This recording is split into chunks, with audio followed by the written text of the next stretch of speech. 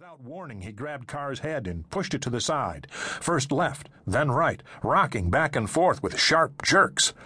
A beating had never felt so good. "You like?" asked the talak, a combination attendant, masseuse, and scrubber in the exclusive Turkish bath. "Gave me goosebumps," said Carr. "We move on when you're ready." "Awesome!" Carr rolled off the hot marble slab, letting his bones soak in the warmth from the steam. Then he went out through an archway opposite the one where he'd come in. The talak was waiting, a razor in his hand. "I think I'll skip that, thanks," said Carr.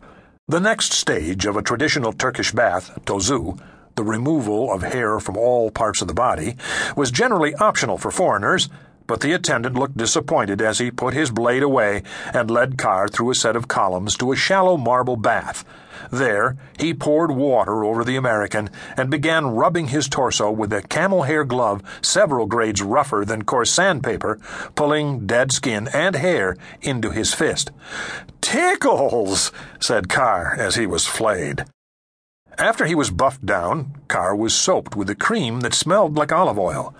He felt like a chicken being prepared for a barbecue. A rinse with ice-cold water followed. It took 3 large basins to properly baste the 6'6" American, whose muscles tingled with each splash.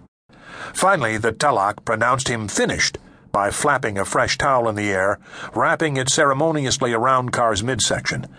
As a final gesture, he gave Carr a long lecture in Turkish on the history of Turkish baths. They extended to the Romans, who had made their capital here in Istanbul in the 6th century, and their many health benefits. Since the American had no idea what the man was saying, he nodded as soberly as possible, given the circumstances. Only when he was properly educated did the talak see fit to release him, pointing toward an archway beyond the columns. These led to the masak, or cold room, a lounge where bathers went to recover from the ordeal of coming clean. Carr's wooden clogs were 2 or 3 sizes too small, and he felt a bit like a ballet dancer in special shoes as he ambled into the room. The only other occupants were 2 middle-aged Turkish men sharing a nargile, a classic Turkish water pipe, smoking apple-scented tobacco. Carr smiled at them, giving his head a half bow. One of the men said something to the other, and they both laughed. "Yep," said Carr, laughing himself. "Definitely my first time." He ran his fingers through his yellow hair. "Guess it shows, huh?"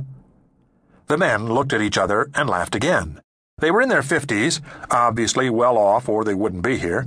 They sat on a large couch, covered with a cloth so thick it looked like a rug. A tray of dried apricots sat on a small table at the side, along with 2 glasses of elma, or apple tea. "Stuff in the pipe smells good," said Carr. "What is it, ganja?" "Eh?" asked one of the men.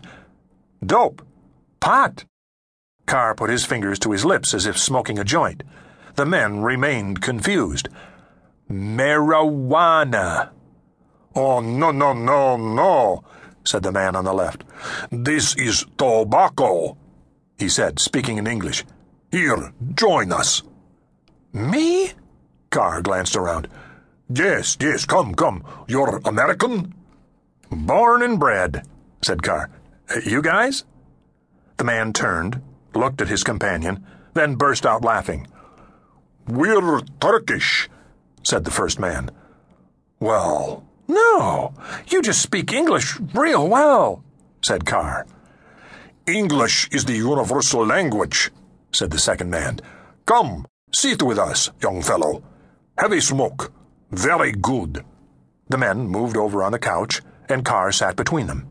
He took a hit on the water pipe and immediately began to cough. This amused his new friends so much they nearly fell off the couch laughing. He did better with the second puff.